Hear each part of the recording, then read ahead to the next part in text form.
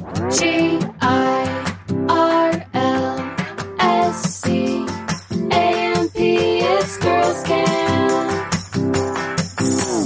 Hello, everyone. Welcome back to the Girls Camp podcast. It is your host, Haley Rawl. And let me just say, you think you would know a thing or two about Mormonism if you, like me, grew up in the faith, spent 25 years of your life as a Mormon, served a Mormon mission, the whole thing. And doing this deep dive into the deep doctrines of the Mormon Church had me so shocked how little not only I knew, but how little I thought about some of these things that I had heard, right? I think if you grow up Mormon, you kind of hear of these deep doctrines, you know they're being spoken about here or there. Maybe you dive down the rabbit hole of one or two of them. But I don't know, reading through all of these deep doctrine things and then actually kind of getting to the bottom of it, of where they originated from, if the church stands by those things or not, was so wild. And I kept thinking, how did I not wonder about some of these things a little bit more when I was a Mormon? But we will talk about that in course because there's much to discuss when it comes to not only the deep doctrines themselves, because there are some really wacky ones, but also just kind of what they say about Mormon culture, about being Mormon, the whole shebang. So I'm super excited to get into that. Before we do, let's do a campfire chat catch up. We are leaving to LA in February, and I keep saying we're moving there, and I was realizing the other day, we're not really moving there. We're just going for an extended stay. It feels different than a vacation because we're subletting someone's house, and Bentley and I are both working a lot. We're kind of going there to feel out what it would be like to live there, which is why I keep saying we're moving there. But really, we're just going for a month, and I'm so excited, but I'm also pretty nervous. I'm very excited about a change of scenery, a change of pace, very, very, very excited about a change of weather. And I think the only thing making me nervous is the twins. My twin girls are almost 2. They'll be 2 at the end of March. And they just have a lot of stuff. They're used to sleeping in their cribs and being in this house. And I'm kind of worried about throwing them out of a routine more than anything. But I think it will be well worth it. And I think it's going to be good for us as a family. I also am looking forward to just doing something different. I don't know. It's pretty far outside of my personality to be doing something like this because I'm such a routines person, and even going on trips sometimes just feels like stressful and overwhelming. So I feel like I'm proud of myself for doing something out of my comfort zone. Very grateful that Bentley and I both have the flexibility to do this. And I feel like opportunity awaits in LA. We'll see if what they say is true about Los Angeles, but it does seem like there's a lot of opportunity there, and I'm excited to do some networking. I have some really exciting interviews already lined up, some guests that are coming back on the show that I think everyone's going to be really excited about, and I can't wait. So next week, you'll be hearing from me with an interview that I'm doing, also very exciting, here in Utah, and then I will be coming at you live from sunny, hopefully, Los Angeles. Let's dive into the deep doctrine stuff. And before I start reading through some of these submissions that you all wrote in about random deep doctrines that you know or have heard of, I was thinking about this analogy that came to me. It was actually over the summer. I was on a walk with my girls. I think I was listening to a podcast about Christianity, actually. And I kind of had this epiphany by way of an analogy. That's kind of a tongue twister. But I was thinking about Mormonism and the world of Mormonism and comparing it to Harry Potter. Bear with me. But what I was thinking about is how there was a long phase of my Mormonism where if we're thinking about the world of Mormonism and the world of Harry Potter, you know when you're reading Harry Potter or a fantasy book and you notice a loophole in the story, and it's kind of annoying because you're like, wait, if that spell could conjure up food, then why is anybody starving? Where is the food actually coming from? Or if people in Harry Potter can essentially teleport this way, then why can't these people teleport that way? Like you're just discovering kind of loopholes in the world that has been built. And I feel like my progressive Mormonism phase, I was doing that within the world of Mormonism, where I was spending so much time and energy trying to make it work and noticing loopholes, things that didn't sit right or didn't fully pan out or make sense in the doctrines. And then there was these other doctrines that would kind of try and make up for those doctrines. And anyway, I spent a lot of time doing that. But then when you think about this Harry Potter world, of course, you eventually just take a step back and say, well, actually, this whole thing is made up, right? So, of course, we could discuss loopholes within the world, but taking the full step back, it's a fantasy world that is not real. And I think that was one of the shifts for me that happened in my deconstruction journey, where I was spending so much time trying to make the world of Mormonism work. And finally, I was able to take a step back and say, wait, I don't think any of this world is real. And that's why some of these things, a lot of these things are not quite adding up, because it's not real. Like, I just don't believe in it at all anymore. And that might sound kind of harsh for people who are, believing Mormons. I'm not comparing Mormonism directly with Harry Potter, wizards, magic, that sort of thing. I'm really not. But it was kind of a helpful way for me to think through like the steps and the levels of my deconstruction, and realizing that for me, progressive Mormonism was so frustrating because I was trying so hard to make it work. And then when I just had this realization that I didn't believe in any of it, it was such a relief to just take that full step back and be like, oh, I don't have to do the mental gymnastics to try and piece all of this together and consistently and continually be trying to like get this world to work, because the world didn't work for me and I didn't believe it fundamentally.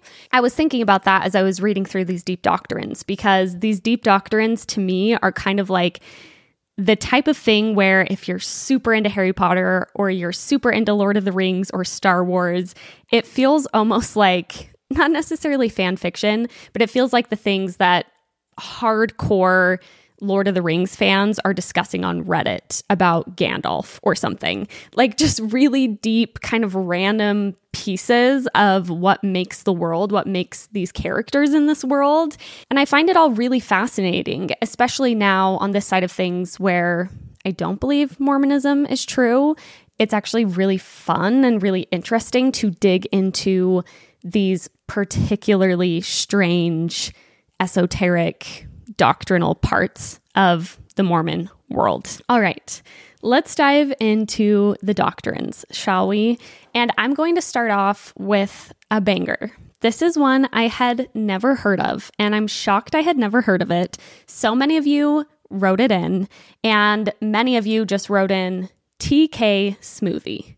So I was scrolling through the submissions and just seeing TK Smoothie, and I'm like, TK Smoothie, what on earth is a TK Smoothie? I had never heard of it before. I had no context. So I Google TK Smoothie, and boy, oh boy, is this an interesting, deep doctrine. Okay, so this originated from something that Joseph Fielding Smith, who was the 10th prophet of the Mormon Church, said. And he said essentially that if you do not go to the celestial kingdom, the highest degree of heaven after you die, and you go to either the telestial or the terrestrial kingdom. Terrestrial? Why does that word sound so weird? Anyway, if you go to either of the lower two kingdoms, you will not have the ability to procreate, aka have sex. And the way that Joseph Fielding Smith put it, he said, there will be neither man nor woman. That was his exact wording. So he was saying in the lower kingdoms, you won't have gender. There won't be men or women because you won't need to procreate. Therefore, you won't have the ability to. Therefore, you will be not gendered. So if you have not put the pieces of this puzzle together yet, TK, telestial or terrestrial kingdom, and smoothie is referencing what a being would look like without genitals. So basically like smoothie as in what a Barbie or a Ken doll look like in the genital area because it's smooth, because there's nothing there. TK smoothie. Something feels oddly poetic about learning about this particular doctrine in the wake of the Barbie movie and in the era of the Barbie movie because it's so Ken doll coded. And I haven't completely unpacked that yet, but I thought it was worth mentioning. This one really blew my mind. It blew my mind. I hadn't heard of it. It blew my mind also because I think we could get really into what this all says about the idea of gender and the construct of gender in the Mormon church, because I think it kind of flies in the face in many ways of the church saying gender is eternal. I mean, it does completely fly in the face of the church saying gender is eternal and just really attaching gender to biology, you know, how someone is born, their genitals, that defines their gender. There's so much we could get into there that I'm not going to go all the way down that rabbit hole, but I think it's interesting to think about because essentially what Joseph Fielding Smith was saying is if you don't make it to the celestial kingdom, then you don't have a gender anymore. So is gender eternal or is it a construct? And what makes someone's gender? Is it their genitals or something else? Super interesting to think about. TK Smoothie, if you, like me, grew up Mormon, abandoned the faith, then perhaps we will all be TK Smoothies together in the afterlife. And I'm hoping it'll be a little bit like a Barbie dream house sort of situation. The next write-in reads, Kolob. What the fuck is Kolob? What the fuck indeed. I have heard Kolob referenced many a time growing up Mormon. There's a song, If You Could Hie to Kolob in the Twinkling of an Eye, which I still sometimes quote just because I think it's so kind of dramatic and amazing. If you could hie to Kolob in the twinkling of an eye. I don't know. It's always stuck with me. And for some reason, I never really thought to wonder all that much about what Kolob is. I think I thought it was sort of like a symbolic reference to heaven or something like that. That was my understanding until late last night when I started researching what actually is Kolob. So Kolob is referred to in the Pearl of Great Price, which is kind of a conglomerate of translations and revelations from Joseph Smith. It's kind of like a companion to the Doctrine and Covenants in the Mormon scriptural canon. And Kolob is spoken about apparently by Abraham, which was then translated by Joseph Smith, as the place, a star or a planet where God either lives or that is close to where God actually lives. So Kolob is God's residence, his or hers or their resident planet, Kolob. Okay, there we have it. The address of God is Kolob, this planet or star. And some people have speculated that Kolob is actually a specific star, the star Sirius. I want any of my astrology girlies to chime in about the significance of Sirius as a star. I have no idea. Maybe there's something interesting there. The overlap of astrology and this weird Kolob thing. Some people have said it's Sirius, and there are some people who will say Kolob is not actually a place. A lot of people in Mormonism, it seems, have interpreted this passage of scripture to be symbolic of Jesus Christ. So they're essentially saying, oh no, Kolob is a symbol for Christ who lives with God, is close to God, whatever. But if you go to the text itself, it's speaking pretty straightforwardly about an actual physical planet or star. When I was at Book of Mormon, the musical in New York, I went by myself. I was sitting on the 5th row, just alone amongst a crowd of people. And during intermission, there was this man behind me, and he was speaking to his adult daughter. And they were talking about the play because there's a line in the play in this song called I Believe. And it says, I believe that God lives on a planet called Kolob, I think is the line, something like that. And they were discussing that line, and he was saying, yeah, Mormons believe that they all will get their own planet someday. That's part of the doctrine, is that once they die, they'll go get their own planet. And I was partially impressed that they knew that funny little doctrinal element of Mormonism. And I was tempted to turn around and be like, oh my gosh, I'm a Mormon. Like, I was a Mormon and talk about it with them, but I didn't. But yeah, the Kolob thing reminds me of we will all have our own worlds one day, become gods of our own worlds, which I think fairly recently the church actually clarified and said that that is not official doctrine, that if you're Mormon, you will get your own planet. So kind of a bummer, because that would be a perk for sure. If Mormonism turns out to be true and you stuck with it the whole way, getting your own planet would be pretty cool. A couple more interesting facts about Kolob. Brigham Young actually said that people live on Kolob, not just God. He said there are inhabitants of distant planets, including Kolob. People live there. Aliens, I don't know. People like us, I don't know. That's something Brigham Young said. Add it to the list of very interesting things said by Brigham Young. Another interesting fact is that a man who worked on Battlestar Galactica, the TV show, let me see what his name is, Glenn A. Larson, is Mormon. And in the show, there's a planet called Kobol, Kobol. So just switching the L and the B. And there's apparently some other LDS references in Battlestar Galactica. So there you have it. Some Mormonism sneaking in to science fiction again. And what does that say about Mormonism? Okay, next submission. I had a Mormon seminary teacher tell me that evolution is a lie, that dinosaurs never existed, and that there are only dinosaur fossils on the earth so that, quote, we can have fossil fuels. Even my true believing Mormon 9th grade brain thought that was the stupidest thing I'd ever heard, and I didn't have the heart to tell him that you can't just make petroleum out of ground up dinosaur footprints. Also, I kind of doubt God is super into big oil, IDK.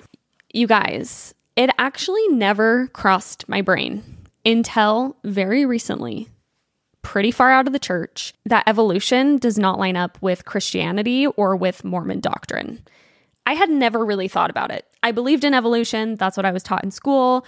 But I also, of course, believed the Bible, the story of Adam and Eve being the first beings on the planet, God placing them there. I don't know what it was in my brain. I just never realized that those two things don't actually make sense together, that those two narratives are very much in conflict with each other. And I think that says a lot about the critical thinking centers in my brain as a Mormon, just taking wholesale this Adam and Eve thing and not even realizing that those two things couldn't exist together. I don't know. It was kind of a trip when I think we had our friends over, Judd and Carly, and someone brought up the evolution thing. And I realized, oh my God, I never even thought about that. I had never even thought about it. Kind of crazy. But yes, there is a reckoning that must be made between the timeline laid out in the Bible that Joseph Smith also taught and confirmed versus evolution and dinosaurs and that sort of thing. It was difficult to find much on the internet official church doctrine about this reconciliation between evolution and the beginning of the planet being the Adam and Eve thing. The only thing I did find is a Bruce R. McConkie talk. And this person who wrote in about the dinosaurs referenced this, so thank you. This talk was given in 1980, and it's called The 7 Deadly Heresies. And one of the heresies, which Bruce R. McConkie talks about, is evolution.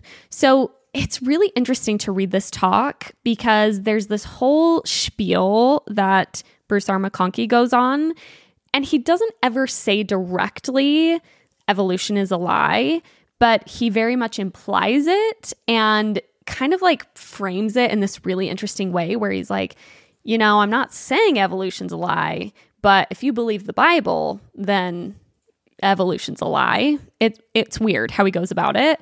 One of the quotes from that talk, Bruce R. McConkie says, Heresy 2, am I saying that right? Heresy. I think so. Heresy 2 concerns itself with the relationship between organic evolution and revealed religion and asks the question whether they can be harmonized. And then again, he essentially goes on to say they can't really, which is pretty wild. It's basically saying evolution isn't real. There's so much science, obviously, that supports evolution. And when I went searching again on like official church doctrine and stuff, I couldn't find anything super specific around this besides this talk, which is from a long time ago, 1980. But yeah, that one also blew my mind, that maybe I, as a Mormon, actually didn't believe in evolution. I mean, I personally did, but that Mormonism and Christianity, even generally, it's hard to reconcile the evolution thing unless you believe in some of the biblical accounts of the beginning of the earth as more symbolic. You would have to take it a lot less literally, I think, which I know many people do, but many people also take it very literally. Someone else wrote in on the same topic and they said, I was taught in Sunday school as a teenager that dinosaurs were from other worlds and that the fossils came from other worlds when Jesus put together the pieces of, quote, unorganized matter to create this planet. The teacher essentially explained away the millions of years of carbon-dated evidence for evolution by saying that Jesus used leftovers to make the earth. Many other people wrote in the same thing and said that as Mormons, they were taught that the reason that there are dinosaur fossils on Earth is because when Jesus created the Earth, he was pulling pieces of matter from the universe, that those pieces of matter happen to have dinosaur fossils in them from other ancient worlds. I don't know how the dinosaurs ended up there or who started those worlds. Seems like there are more loopholes introduced by that theory than it is an easy explanation, but there you have it. I had never heard that one myself. Like I said, I had never really thought about it. I don't remember being taught that dinosaur bones were part of the organic matter that was pulled by Jesus to make the earth, but apparently a lot of you were. Next, deep doctrine. Someone said, growing up, I remember being taught that one day around the time of the second coming, all of the faithful Latter-day Saints would move back to Missouri. I heard this one a lot growing up, but I remember hearing it, growing up and then into young adulthood, and I never thought that deeply about it, but it was definitely something that I remember Missouri was super significant. I remember learning that Jesus would come to Missouri during the second coming. So we would all just travel there because we would want to be where Jesus was during the second coming. And then Jesus would be there during the millennium. And this one does check out doctrinally from the official church doctrine. Not that people need to move to Missouri to prepare for the second coming or the end of days, which I know some maybe more extreme Mormons do think that they need to be in Missouri. I know the church has bought a lot of land in Missouri to prepare for the second coming. But what does check out doctrinally is that Jesus will come back to the Americas, to Jackson, Missouri, which will be called Zion, the New Jerusalem, and Jesus will reign from Jackson, Missouri during the millennium. So that is official church doctrine. I do find it very interesting that it is Jackson, Missouri. It obviously has historical significance from the beginning days of the church, but interesting that they kind of fixated on Jackson, Missouri as the place. I've never been to Missouri, not super interested in going to Missouri, honestly. I know there are church tours, and Missouri is often part of the church tours because it does have a lot of historical significance to Mormons. If anyone's listening from Missouri, no hate to your state. I don't know much about it. I'm sure it's great in a lot of ways. But if the second coming does happen while I'm still alive, we'll probably jet on over to Missouri and see what's going on and visit Zion, the New Jerusalem in the millennium. We'll see. Next write-in says that missionaries and members in general could not go in any form of water on Sundays because Satan has free reign over the waters. I randomly remembered learning this growing up during the summer, and I made a TikTok about it. That was oddly controversial. I had a lot of people in my comments, Mormons, telling me this isn't true, this is completely made up, I've never heard this, so it must not be true.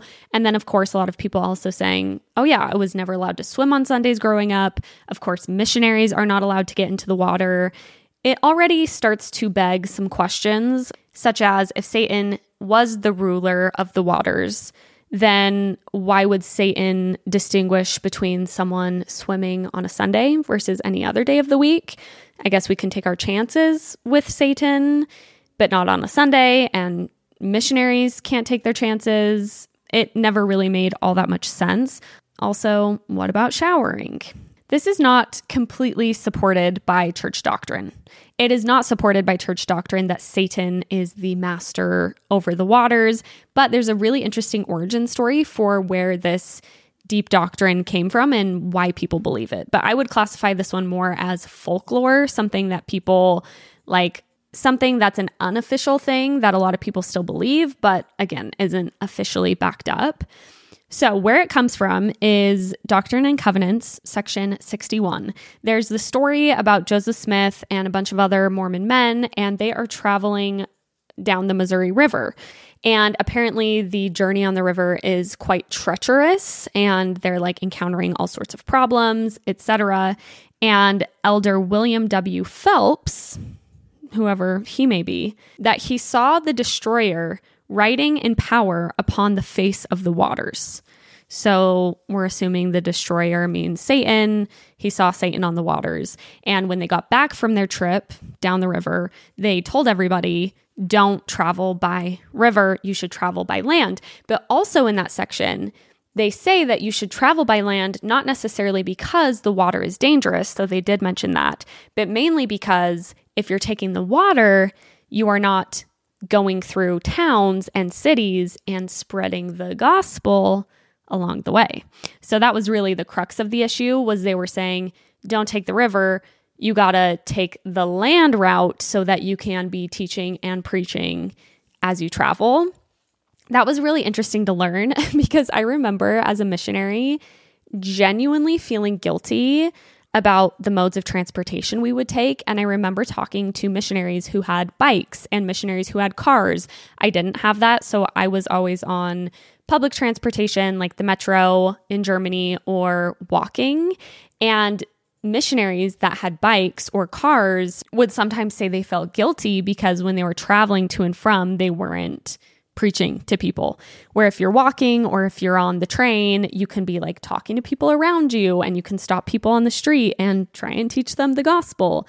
And so for me as a walking missionary, my whole mission, anywhere I went at all times, I was always like, even if we were in a hurry, I was trying to see who was walking by and make sure I was open to the Spirit to tell me like, oh, you need to talk to that person, which made me an anxious mess at all times because it was very stressful. But yeah, that whole concept of not taking the river, I think definitely persists in modern culture as well for missionaries specifically. And from that whole kind of random story came this belief that I think is quite persistent in LDS communities, even to this day, that Satan controls the water. But good news, Satan, according to LDS theology, does not control the waters. After all, I think you probably just would be advised not to swim on Sunday, more so to keep the Sabbath day holy. And missionaries are not allowed to swim, probably because missionaries are not allowed to do a lot of things. Okay, this next one is a doozy. The second anointing. This person who wrote this submission in said the second anointing that literally makes it to where they can do anything but be pardoned into the highest degree of celestial glory. Let's talk about the second anointing. I feel like this one tends to be kind of a shelf breaker for people when they learn about this, which is interesting to me because I don't find myself more bothered about this than any other doctrine that I'm bothered by in the church, but I can also understand because of what this person said, right? The second anointing is shrouded in a lot of secrecy, even more secrecy than the other temple covenants that are also shrouded in quite a bit of secrecy. But the second anointing is essentially when people have made their way up high enough in the church that they get called in with their spouse to do the second anointing, which is a special temple ritual where they come in and part of the ritual is, I think they wash each other's feet, like the husband and the wife wash each other's feet. And there's some language in the second anointing that makes it sound very much like these people are being told, you are now, as of this ritual, this anointing, you are now going to make it to the celestial kingdom for sure, no matter what. And so that's why it's troublesome for people is, okay, what if you make it to the second anointing and then you go murder a bunch of people or what have you, but you've been told no matter what you do, this anointing makes it so that you will go to the celestial kingdom no matter what. And yeah, it's weird. It's weird that they're doing this very secretly. I find it more problematic personally that it's kind of establishing this weird secret hierarchy within the Mormon church where there's always kind of whispers on the wind of who's made it to the second anointing. And it's like something that maybe people aspire to, because to me, more than anything, it seems like kind of a status symbol, and you're being pulled into this upper echelon of increased secrecy and increased elitism of righteousness within the Mormon church, which is freaky to me.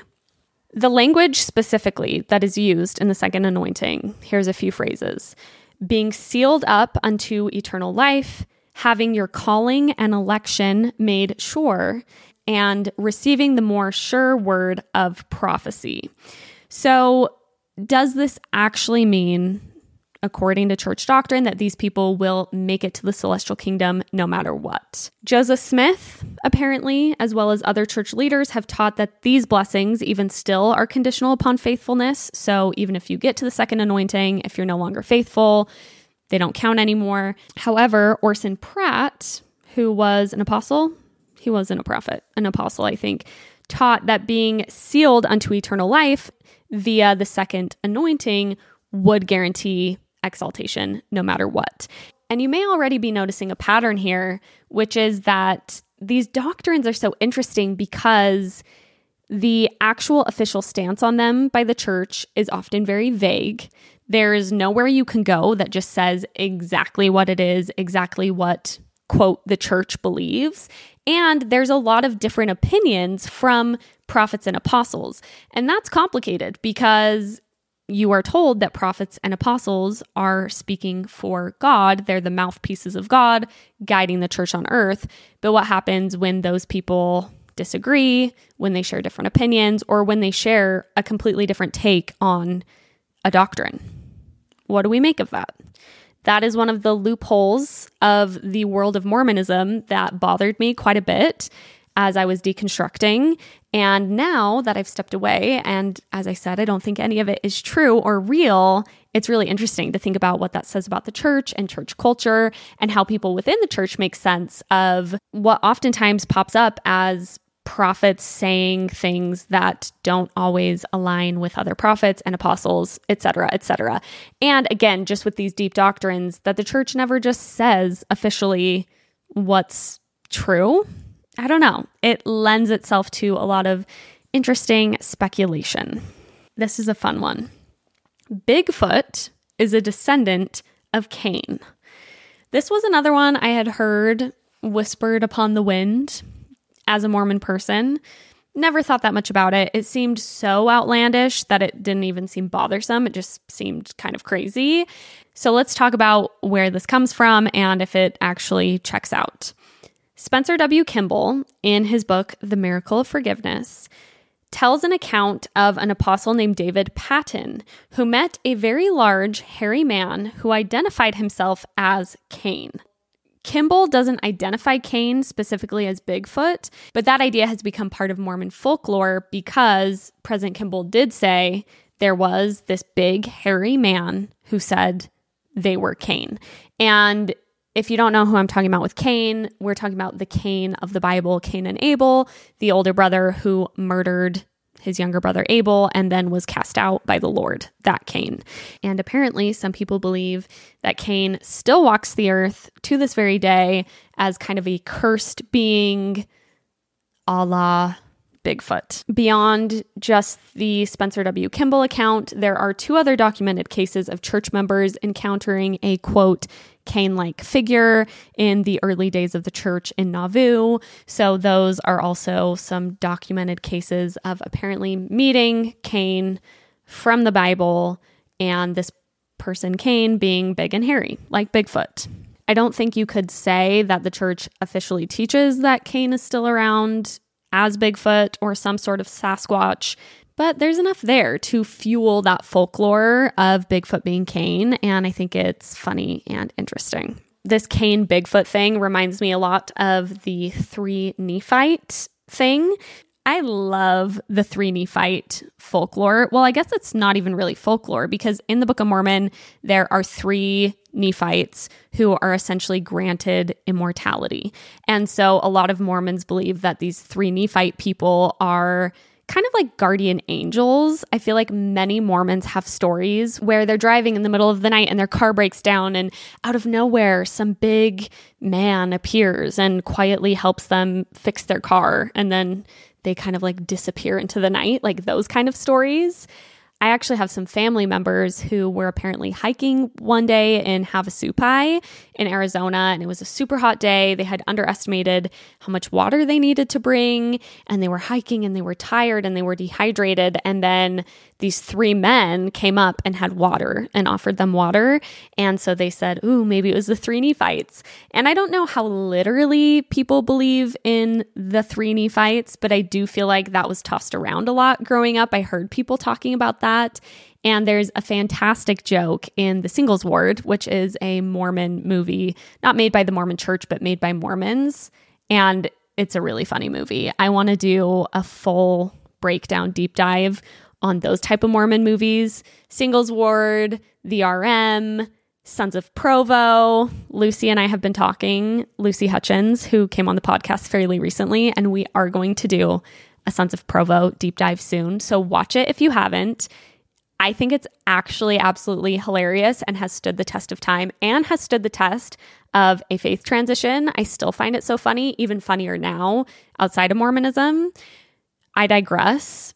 In The Singles Ward, there is a joke that is repeated throughout the movie where someone is telling a story and the punchline is always, it was because of the three big men standing behind them. So there's a story of two sister missionaries and they knock on someone's door and the person at the door is like some scary mobster or something, but the mobster like quietly shuts the door and doesn't harm them. And later that person is asked, well, why didn't you harm them or kidnap them? And then they say, because of the three big men standing behind them. So the three Nephites as these kind of guardian angel figures. And I still joke about the three Nephites fairly often, I would say, because I think it's really funny. Whenever you get a helping hand or someone kind of randomly out of the blue pops up to help, who knows? Might just be a three Nephite. I heard once, if you're in spirit heaven, not prison, LMAO, you can travel to any place at any time period. And that actually sounds fucking sick. I want to be a time traveling ghost. Same. I never heard this one. They are referring to after you die. Kylie Kadich and I tried to break this down. You die, you go to spirit, either prison or paradise. And I actually learned since recording with Kylie that that is the same place. It is the same location, spirit, prison, and paradise. But the reason it would be prison as opposed to paradise is how you feel inside. I don't know why that's so funny to me, but it's essentially like everyone will go there, but you might be there tortured that you like left the church in your mortal existence, or you might be there just happy as a clam in paradise because you did all the right things. And apparently, according to this person, if you are in spirit paradise, you would be allowed to travel throughout time. And yeah, I agree. It would be pretty cool to be a time traveling ghost in spirit paradise, but unfortunately, I believe I've given up that right. Next one. I remember hearing in church as a kid that God created a bunch of earths, but we were the only earth with people evil enough to kill Christ, but that the atonement of Christ somehow worked for those other worlds too. I heard this growing up as well, and it was taught to me in this way of, whoa, our earth is really, really evil because no other earth out of all the earths created by God were evil enough to kill Christ. And that's why God sent Christ to this earth because, the people killed him, crucified him. And what an interesting thing to think. Bruce R. McConkie pops up yet again. And, Bruce R. McConkie tends to pop up when you are talking about weird, deep doctrines or like problematic things. I feel like when it comes to deeply problematic things spoken from the pulpit, Bruce R. McConkie's name is always going to be right up there in the running for saying some pretty wild shit. And Bruce R. McConkie on this subject said, "Now our Lord's jurisdiction and power extend far beyond the limits of this one small earth on which we dwell. He is, under the Father, the creator of worlds without number, and the atonement of Christ, being literally and truly infinite, applies to an infinite number of earths." That seems pretty clear to me, that Bruce R. McConkie is saying that this is true. Not necessarily that Jesus was sent here to be, killed, but that the atonement of Jesus Christ happened on this planet by us as people, and that atonement applies to all of the people in other worlds. And this is interesting to think about, because you think of if you were an alien on another planet and you were learning the gospel of Jesus Christ, of Mormonism, and they said there was this guy named Jesus, he was sent to another planet, the aliens of that planet killed Jesus, and because those people killed Jesus, he atoned for your sins and you can be saved. So think how even further removed that would be if this were actually the case. Pretty interesting. Next one. I was taught that Heavenly Father has multiple wives, and that's why Heavenly Mother isn't talked about. Woof. I had never heard this.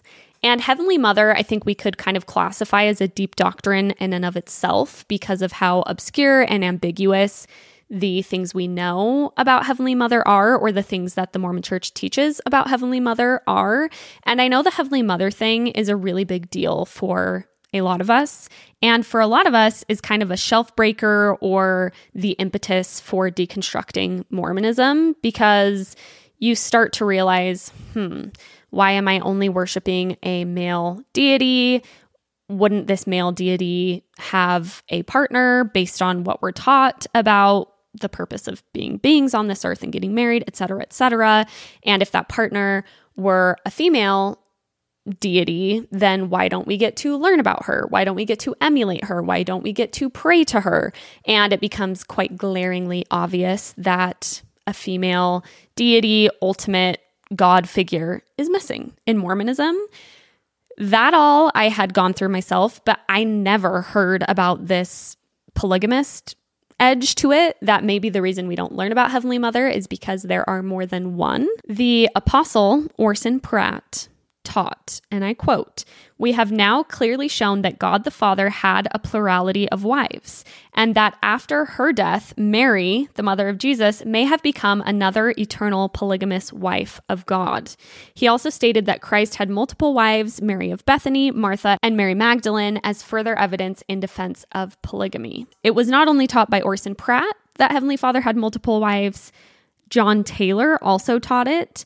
But church leaders since then have usually referred to a mother in heaven as a single person. So this is something that, it was taught quite explicitly back in the earlier days of the church and is now not really spoken about, but it also hasn't been specifically denounced. And that might just be because Heavenly Mother isn't really spoken about, as I mentioned before. The thing I had always heard about Heavenly Mother is that Heavenly Mother wasn't spoken about because God was trying to protect her, because she was so sacred that he didn't want to allow people to ever know about Heavenly Mother, which is kind of the epitome of benevolent sexism. Oh, you can't know about my wife and she has no power or sway just because she's so special. I'm protecting her. That's why. And that's what I believed for a long time. That has actually been officially said that that's not the case, why Mormons don't speak about Heavenly Mother. But yeah, this polygamist wife thing is really interesting, and saying that Christ had multiple wives is also really interesting, and saying that Mary, mother of Jesus, may have become another eternal polygamous wife of God. I didn't do a deep dive on this, but I know a lot of people were taught kind of a deep doctrine that Mary, mother of Jesus, and God actually had physical intercourse in order to impregnate Mary with Jesus. And I can't speak to that entirely because I didn't do any research on it, but I know some people were taught that. I remember actually on my mission, an elder and I were talking on a train from somewhere in Germany to another place in Germany, And he was talking about kind of doing a deep dive on that and about how it was his theory that God indeed did have sex with Mary in order to get Jesus, Son of God. Anyway, kind of crazy. I know most Mormons would probably say they don't believe in that literally, but I don't know. I didn't do any research on that one. So if you want to go down that rabbit hole, enjoy. Okay, this is the last one. And this one I find quite personal because this was my deep doctrine dive on my mission that I got really kind of obsessed with and really, really into. And I remember feeling, I don't know if unsettled is the right word, but let me just read this and then I'll tell you more about my journey. Someone said, I've always been fascinated by the Mormon doctrine of intelligences and that God handpicked all of us here on earth because of our intelligences and that all other creations have intelligence, trees, rocks, animals, etc. A strange belief, but also kind of beautiful. I agree. Strange, but also kind of beautiful. I cannot remember how I stumbled across this idea on my mission, but it is in the teachings of the prophet Joseph Smith. So there's like a manual, Teachings of the Prophet Joseph Smith. Maybe I was just studying that as a missionary. I don't know. Seems wild that I was just casually perusing that, but I can see my missionary self doing so. And this is the quote about the intelligences. The first principles of man are self-existent with God. God himself, finding he was in the midst of spirits and glory, because he was more intelligent, saw proper to institute laws whereby the rest could have a privilege to advance like himself. The relationship we have with God places us in a situation to advance in knowledge. He has power to institute laws to instruct the weaker intelligences that they may be exalted with himself, so that they might have one glory upon another, and that all knowledge, power, glory, and intelligence, which is requisite in order to save them in the world of spirits. To break it down, essentially what that's saying, as I understand it, is that the origin story of God, which is a huge question, right? Okay, if God created all of this, then who created God? The origin story of God is, I kind of imagine it like a sea of like floating souls, like twinkling, glowing souls, God being among that, somehow realizing, oh, I think I've progressed a little bit beyond the rest of this sea of intelligences in which I find myself, and I'm going to kind of organize things so that the rest of these intelligences can have the opportunity to also progress to where I'm at. Super interesting. It still begs the question, well, where did all the intelligences come from in the first place? But I think it's really interesting because it's saying that God didn't necessarily create the things that beings are made of, that matter, that soul matter always existed. God was just the one who, for whatever reason, was a bit more advanced and could kind of like create structure around that. And as the person who wrote in said, I do find it kind of beautiful. I think I find it beautiful now, and I found it unsettling then, because I think it kind of speaks to something that I believe now, which is that there is something about us, human beings, that is infinite, that we are energy, that we are so deeply tied and connected with the universe and the earth and the planets. And there's kind of like a beautiful continuation thing, as opposed to feeling like God just poofed into being and created everything, like feeling like, no, there was something at the beginning of all of this where everything was already there, including the things that make us who we are.